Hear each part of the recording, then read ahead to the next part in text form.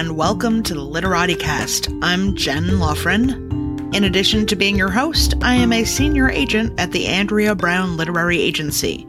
We are the largest and oldest kids and YA book-only agency in the U.S., possibly in the world. I have not checked that out. Later in this episode, I'm going to chat with an editor who can help me answer some questions. But first, I just got back from the LASCBWI conference. That stands for the Society of Children's Book Writers and Illustrators, for those of you who are not in the know. They have conferences all over the world, like all year long, everywhere, in your neighborhood probably. But their annual big conferences are in the winter in New York, and a huge one every summer in LA. And this is the big show. It's huge. There's 1,000 people there. It's inspiring. It's overwhelming. This is the first year that I've gotten to go since I've been an agent. So in 10 years. So I was quite thrilled that I got to attend, especially because I'm from Los Angeles. So I have family there, and that was exciting to get a chance to see them. And there are just dozens of really supersonically awesome speakers and teachers. I learned a lot. I talked a lot, and I'm still kind of processing it. But I know that many of my listeners might be wanting to attend conferences or workshops, and I've attended a lot of them myself, as a faculty member mostly. And I thought I'd give you my top tips. Now, some of these are going to seem obvious, and you'll be scratching your head like, really? You have to tell somebody that? But I promise, if I'm saying it, it's because it's happened. So tip number 1 is all about self-care. So this is a big tent kind of topic. I mean, everything self-care. I mean, dress comfortably. This means shoes you can walk around all day in, clothes you can move in, still be cute. I mean, I'm not saying wear PJs, but you don't want to be so formal that you're worried about your zipper or something all day, or you're thinking about how much your feet hurt while you're trying to impress people or learn. You know, you want to be able to have a certain amount of flexibility and comfort. Also by self-care, I mean stay hydrated, especially in Los Angeles in the middle of summer. Drink that water. Sleep. Have breakfast. Don't get too drunk. I know it is really easy when you're nervous, and nervousness combines with having fun and meeting new friends and being excited. It's easy to forget to do all those things and stay up way too late and drink your face off. And that can be fun, but it will impede your ability to take in information and learn. And that's what's so amazing about these conferences, is that they give you like a long weekend where you have this intense opportunity to absorb great information, meet amazing people. And if you've impaired yourself or taken yourself out of the game because you're so tired or drunk or whatever, you know, that's not great. Especially because they're not always cheap. You know, it's not always easy for people to attend these conferences. I know so many people have family to worry about, other jobs, or they just don't have the money. And so if you get to go to one, you want to make sure that you are taking care of yourself enough that you are able to really enjoy it.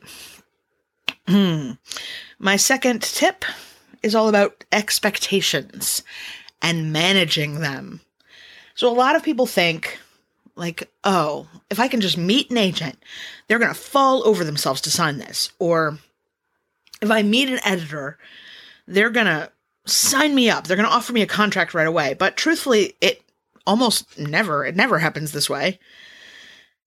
And it's just not how it works. I've had people sit down for a critique with me and be mad at me because maybe I don't rep whatever specific kind of book they've written, or maybe they're mad because I don't love their book, or mad that I did really like it, but I say that it needs work or needs revision.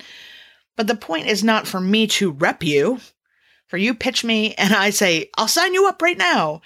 The point is that you're getting a critique from me. For the most part, these are critique sessions. And instead of worrying, that an agent doesn't fall all over themselves to sign you up, or worse yet, being pissed about it, try to remember that if you paid for a critique, you should be getting a critique, not a golden ticket. Agents in the wild will rarely give any feedback about why something doesn't work for them. So embrace this opportunity for a relatively rare chance to pick an agent or editor brain. As a matter of fact, I know that at the conference that my agency runs, which is it's not like the SCBWI conferences. It's more like a real writer's workshop where you go in small groups and intensely work on your manuscripts. Sometimes people get upset if there's a writer running their workshop group. But after it's over, they almost always find that the writers were the most awesome at giving feedback and gave amazing revision notes. And the point of the entire workshop is that you workshop your work and really dig in and make it even better and make it really shine. And the writers can sometimes give just as good advice or better than the editors can. So, embrace what you were given rather than worrying about what you're not given, I guess, is how I can put tip 2. So tip 3. This one is play it cool. Don't follow people into the bathroom. Yes, it really happens. Don't touch people who have not invited you to touch them. Do not hand them books or floppy disks or artwork or statuary or manuscripts that they haven't asked for, that they now have nowhere to put and have to find a place for or will lose. I know you really want to get your stuff seen, but that's not a great way to do it. You need to follow the guidelines. So those are my top tips. I did read a great post by art director Giuseppe Castellano about SCBWI conferences in particular. That is a fantastic primer, I think. It's long, but well worth the read. And I will link to that in the show notes.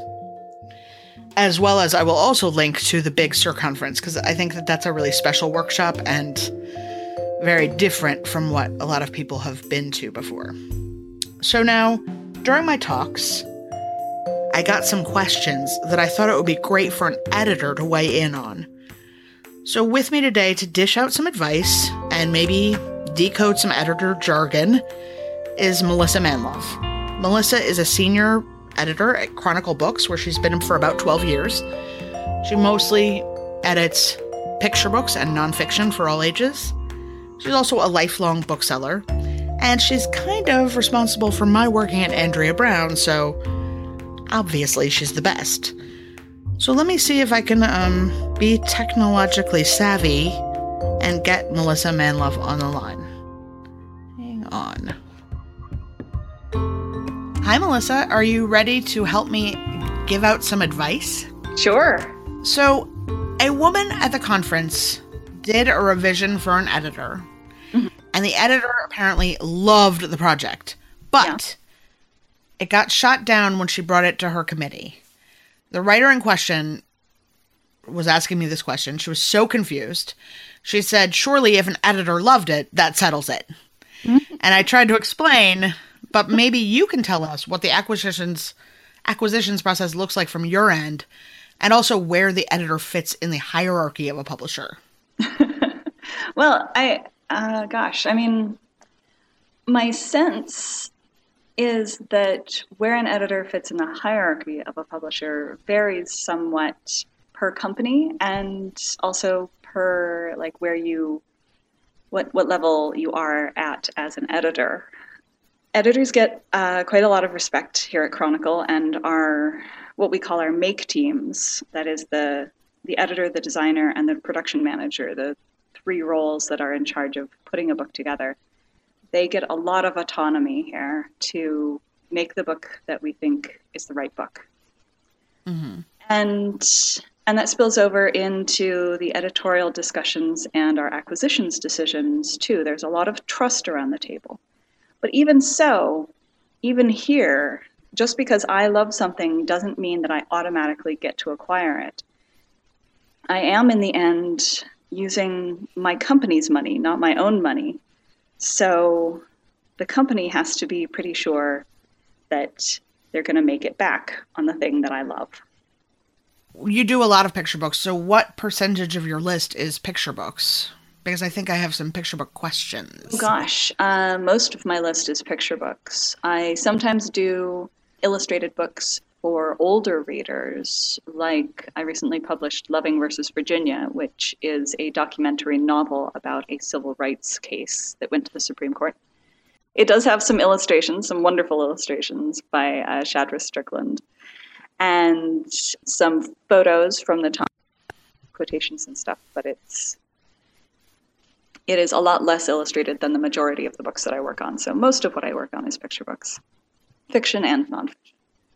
Okay, so this is an interesting segue from that, because this is a question about how long picture book biographies should be. So this woman, I'm not going to say it's I don't know if it's a woman. This writer asks, she says, word count, schmurd count, I know. But I'm hoping you can help me resolve what I see in practice and what I've been told about picture book biographies. The ones that I read, especially the ones winning awards, have around 2,000 words, usually a little, if not a lot, higher. Yet the advice I repeatedly get is that text should be less than 1,500 words. I was even told so directly by a reputable agent. What is the disconnect? When do the extra words get, quote, added?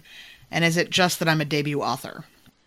So I can tell you, I went ahead and did a little bit of footwork on this, because, I don't keep a log of how many words something is in my mind, but I just wanted to see, how long are these books? And we're just talking about biographies. So one, I checked out Mesmerized, which is one of my books by Mara Rockcliffe that was published by Candlewick. It's a great book. And thank you. I will take credit for it, even though really I only just sold it. It was... Accelerated Reader says that it is 2,400 words, but that's a lie. When I submitted it, it was less than 1,500. It was 950 text, 500 back matter and sidebars. Mm-hmm. And while the back matter might have gotten more robust, it didn't get that much more robust. So I think that's a lie. So then I was like, okay, let's look up some more. So Lights, Camera, Alice, which I sold to you, Melissa. Yes, amazing. Was 750 words of text, 750 of back matter. So 1,500-ish. I haven't counted. I did count. I believe you. And then I looked up some award winners, because that book is not out yet, so it cannot have won an award yet. But I looked up Splash of Red, The Life and Art of Horace Pippin, which was about 1,600 words, including back matter. I looked up Radiant Child by Javaka Steptoe, which was 795 words. It won the Caldecott, the Coretta Scott King. It really couldn't have won many more awards. But then there are outliers, of course, like Josephine, right. But that's also 100 times longer and for an older kid. Yeah, Josephine is like 4,000 words long and 104 right. pages. Yeah, I don't think that's an outlier. What do you think about picture book bio length? I think, as an editor, I don't... when I'm reading a submission of a picture book biography, and I am thinking that I like it, I do not go up to the menus at the top of the Word document and turn on word count and see how long it is, unless I feel like it's too long. And I'm using the word feel very deliberately, because it is just a feeling, and it's not about like rules in the marketplace. It's about what's right for this book and its topic and its audience. If you're writing for an older group, it can be longer. If you're writing for a younger group, it should be shorter, generally speaking. But it's also just about like how long it takes to tell the story that needs to be told. And sometimes there are just a lot of extra words in there that the author is, kind of sweet on, but they don't need to be there. They found so much great information about their topic, and they want to share it all with kids, which I understand. But a bunch of it should go in the back matter, and some of it should maybe even just be held back for presentations when you share the book with kids. And you're like, and did you Yeah, know, absolutely. did you know this? And did you know this? These are things that aren't even in the book and they're secrets, but I'm telling you. Or bonus material on the Right? website. Or the teacher's guide. There are a lot of places that you can put information when it feels like it's cool and fun, but it doesn't actually serve to build the story that you're telling about this person. Right.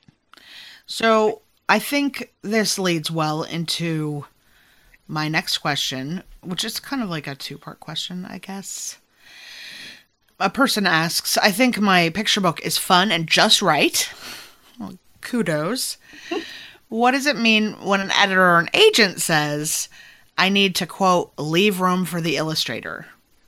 And more generally, what are common rookie picture book mistakes? Well, I can't be positive what this means in this person's case, of course, because it could mean more than one thing, I suppose. And it's also true that sometimes authors get feedback from editors that other editors hear and are like, I don't understand. So it's always worth understanding that this is an extremely personal and subjective industry. And one person's criticism will be another person's like selling point. Uh-huh. Josephine got submitted to, I can't remember, like 17 different editors and declined by all of them before it came to me. And, and I loved it. So the very things that weren't working for them were exactly the things that worked for me. So all of those as caveats.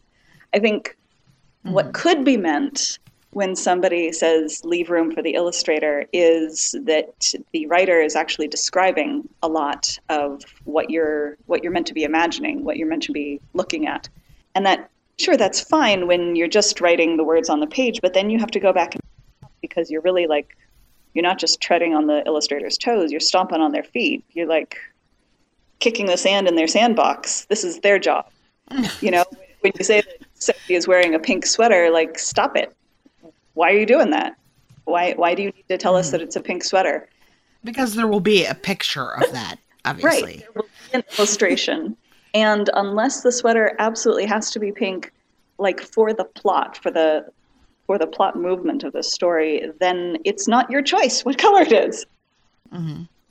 And I think a lot of writers also are sometimes just not very good at imagining their book illustrated and how the page turns are going to affect it.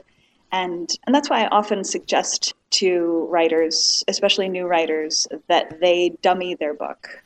They staple a bunch of pages together. And I don't mean in terms of submitting it to agents or editors. We don't want that crap dummy. We don't. But yeah, that's a piece of trash. Right. It is a really, really good exercise to go through as a writer so that you can pace your text out over the 12 or maybe 15 spreads that your picture book will take up, and do like some really, really terrible like stick figure drawings of what's going on with each piece of the text. Because suddenly you'll look at your dummy and go, oh, look, on this spread, 2 people are talking to each other. And on the next spread, 2 people are talking to each other. And on the next spread, 2 people are still talking to each other. So nothing has happened in the art. That's a problem. Or you dummy your picture book and you realize that for the first 5 spreads, there's like 2 sentences on each spread. And then the 6th spread has like 5 paragraphs.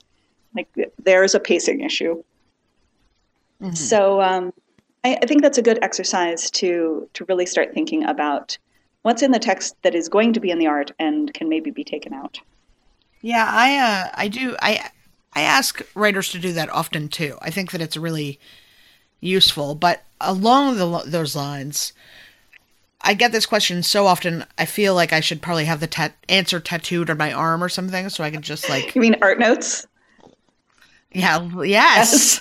Yes. How did you know? How do you feel about illustration notes in a picture book text? What is the best way to incorporate them, or should you? I know that there are illustrators who want there to be absolutely no illustrator notes at all in a manuscript when I send it to them to see if they want to illustrate it. And that is absolutely fine. I will strip illustrator notes out of the manuscript if they're in there.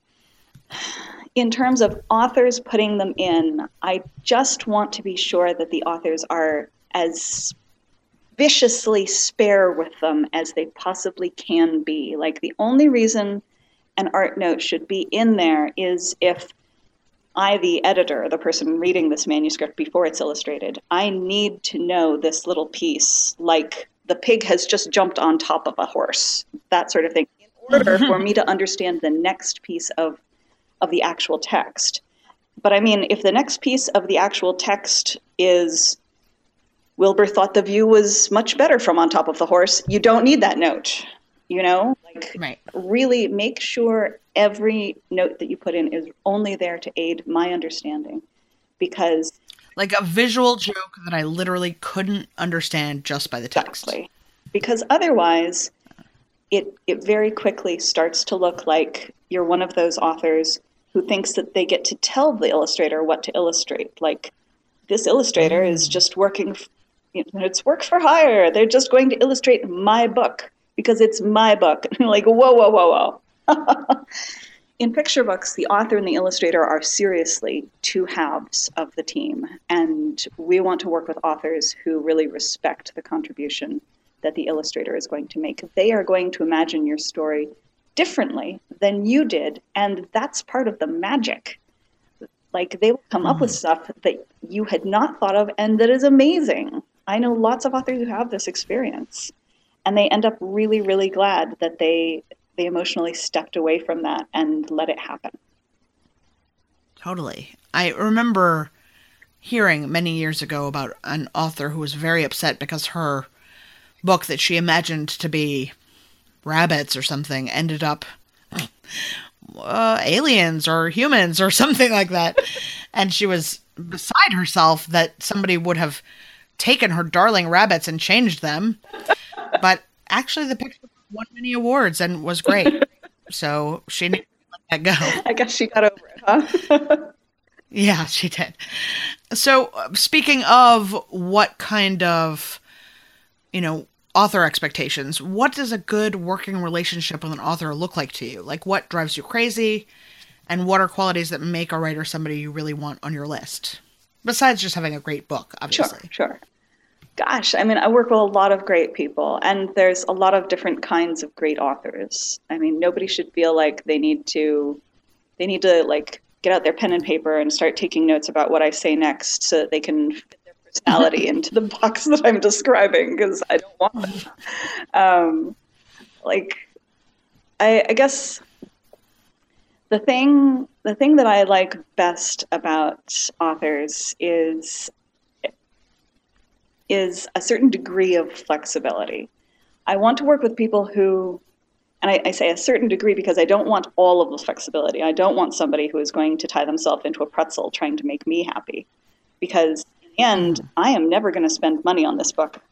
I can get free copies at the office. So we're not making it for me. We're making it for the kids out there who will read it and love it. So I want just the right amount of flexibility, in that I want somebody who will truly open their mind to the feedback that I am offering them, and consider it seriously, and consider, like, if they don't exactly agree with me, consider if I'm maybe sort of edging in the direction of something that they do believe maybe needs a tweak or something. But I also want somebody who will argue with me if they think I'm just wrong. No problem. I'll argue with you. I will argue back. Some of my favorite arguments have been with you. Yes. So now I think that's like a lot of talk about picture books. Now I think we can move on to, still picture books. I think it's time for a little self-promotion corner.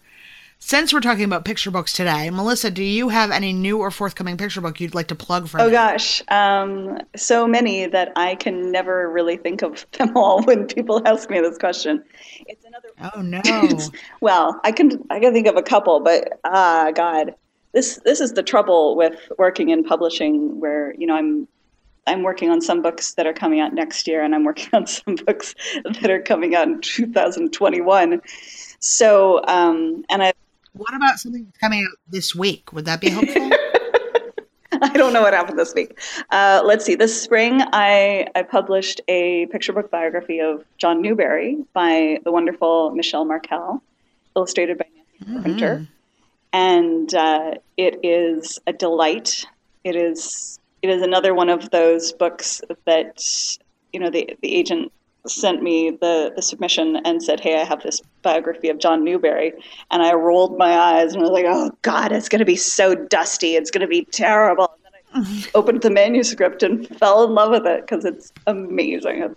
It's boisterous. It's full of verve and moxie and wonder. And that is one of my favorite experiences as an editor, when an author just completely turns me around about something. So I'll tell you, my self-promotion corner is Erica Sirotich, who is the illustrator who brought you such images as my adorable podcast logo. Uh-huh. Her author debut is Found Dogs. It's a totally charming counting book about rescue doggies. Oh. It's so cute. It's perfect for little pup lovers in your life. Great. And it is coming from Dial next week, or possibly by the time you're listening to this, it might be already out. Like it might be last week or last month. I don't know. Found Dogs is the point. It's amazing. Wait, I forgot to ask you, you did a very bad self-promotion corner because I didn't get the title of your John Newbery book. Oh, it's called Balderdash, John Newbery and the Boisterous Birth of Children's Books. Nice. So now, finally, as always, I'm going to tell you what I'm obsessed with this week, and you can tell me what you're obsessed with this week. And it does not have to be bookish. So for me, this is apparently the week of foreign films. My little cousin Alice is visiting me from out of town, and so I'm stuffing her head full of knowledge and interesting things that she would not know about otherwise. So last night I went to my local art house to see a movie called Kedi, which is a Turkish movie about the cats of Istanbul. Huh. And first of all, it was shot partly in my neighborhood in Istanbul where I lived briefly. So that was cool. And also, it is entirely about cats who are awesome. And it is a cat's eye view of the world. I literally, seriously do not know how they did the cinematography. Like a kitty GoPro or something. It was wild. The most close and intimate film portrait of cats I've ever seen. I feel like I've seen a lot of movies about cats, but this was just really lovely. And I also really guess that I like seeing burly Turkish workmen cuddling kittens. You said it's like my aesthetic. Kedi. Kedi. Okay. Ish cat. Sounds like fun. Movie. I like that. Number 2 is it's so beautiful. It's very relaxing too because it's cats chilling out, doing things. So the second one is a Swedish film from a few years ago called We're the Best, or We're the Best! Exclamation point. This one, it follows 13-year-old girls who start a punk band. It is not a documentary, it's fiction, but it's possibly the best portrayal of 13-year-old girls I've ever seen on film. It perfectly captures that moment, like when you're still definitely a kid, but also you're not a kid anymore. You're like that moment, that like teetering moment. I've seen it a couple times. I'm still in love with every character and I want to adopt them all, even though they would absolutely not appreciate that because they are punk rockers.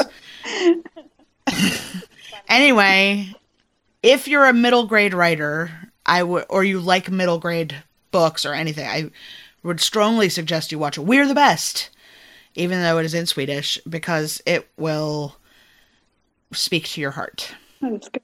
Melissa, what are you obsessed with this week? Oh gosh, I guess I'm going to say Venice, because I have been working very hard on planning a trip to Italy for my parents that we will take this fall, and it's all northern Italy, so we'll kind of end in Venice, and I am nearly done with all of the planning and research, and I'm pretty excited. I've been to Venice once before. I was there last year, but I kind of fell in love with it, and there's a bunch of places that I still haven't been, so Where are you going to stay? I'm staying in an Airbnb about 5 minutes from the train station. So it's in San Marco. I went to Venice last year, but I got incredibly sick. So I hate Venice. But I'm sure it will be lovely for you. We will try not to get sick. That is unhappy. I mean, honestly, do your damnedest to not get sick, because I tell you what, it ruins a trip to Venice. Because you know what Venice has a lot of?